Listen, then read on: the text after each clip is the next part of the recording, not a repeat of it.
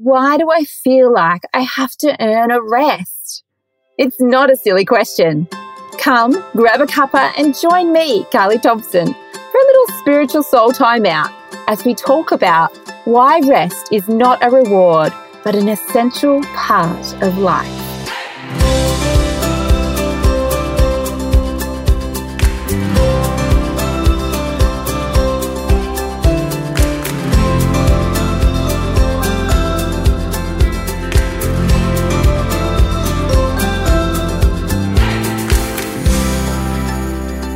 Rest is not a reward, but how much do we treat rest that way?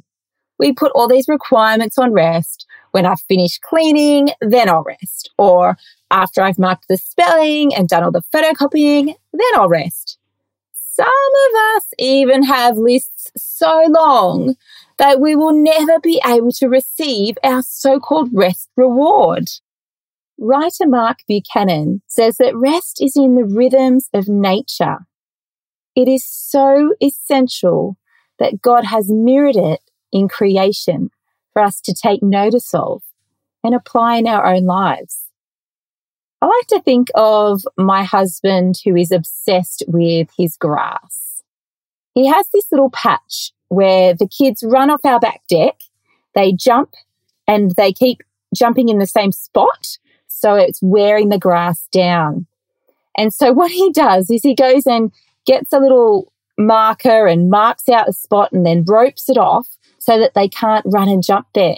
What he is doing is giving the grass rest so that it can grow. How much do we need to apply that in our own lives? Sometimes we need to put those little markers in our life and rope off some time to have a little bit of rest so we also can grow.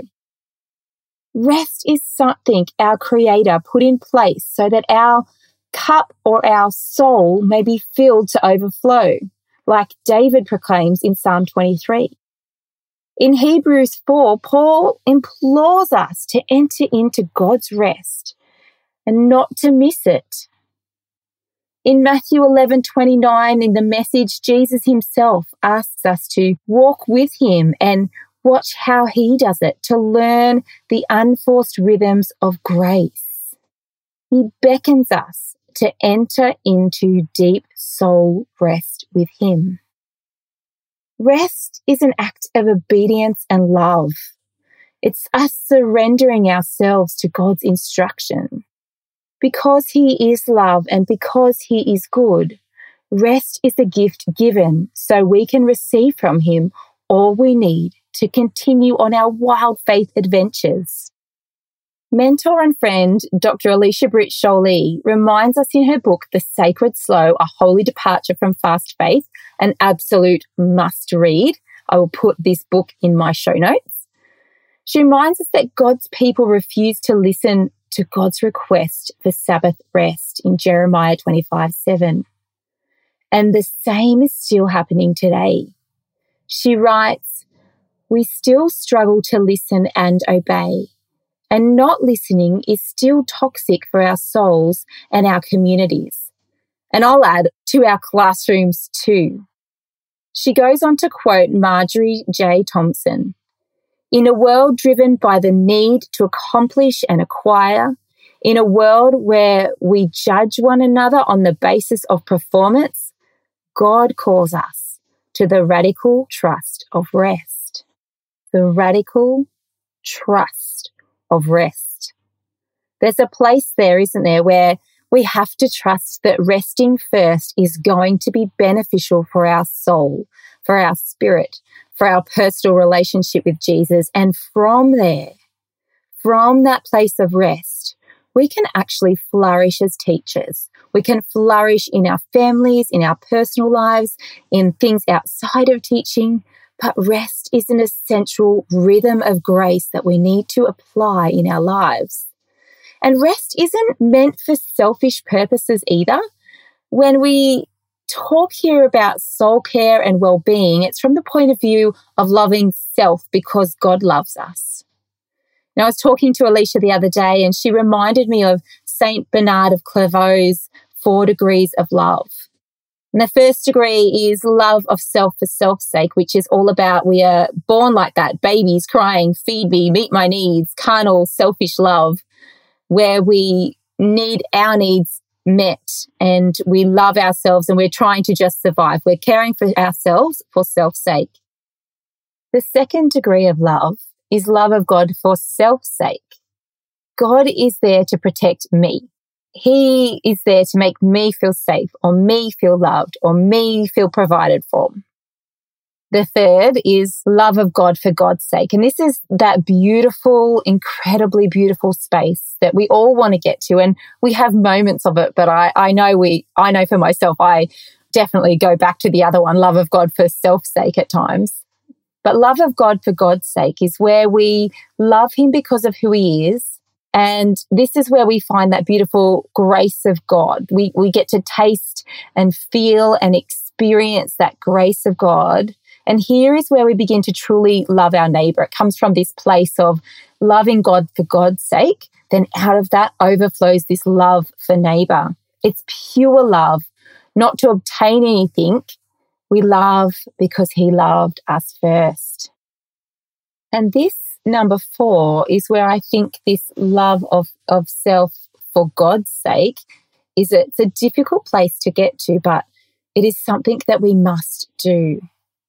It's a place where we have purity of heart and sincerity of soul, and it's a place where we love ourselves in him, and in him we live and move and find our being. So we rest not for love of self for self's sake, but we rest because God created rest for us. We rest because we love God for who he is above our work, above our families, above everything else. We rest because we love him. We rest because we want to move beyond love of God for God's sake into love of self for God's sake. When we intentionally enter into rest, we enter into God's presence. Rest isn't the reward, God is our reward.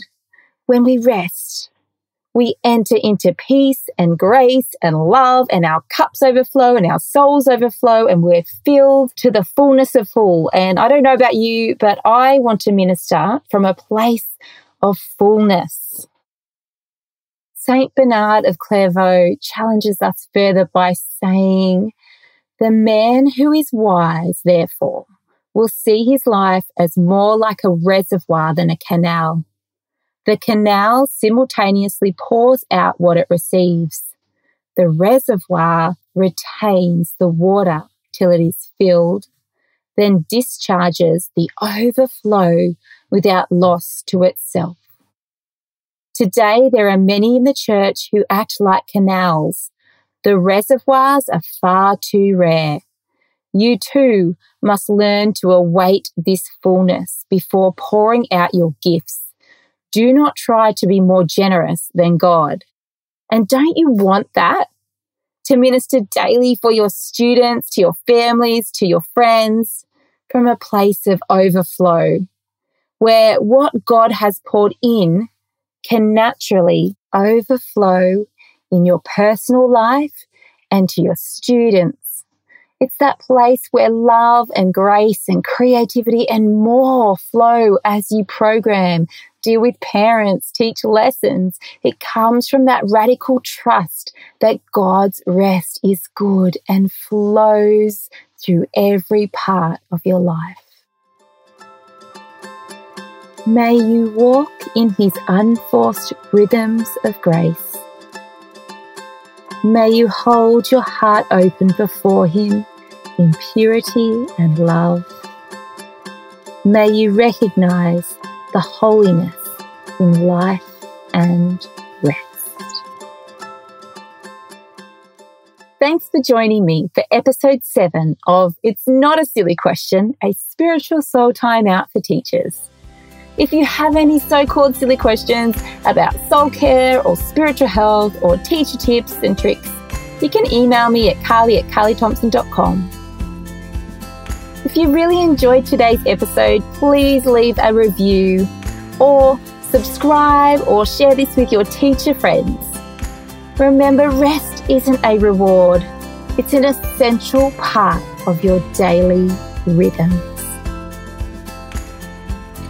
allow me to leave you with some words from a hymn written by Saint Bernard of Clairvaux.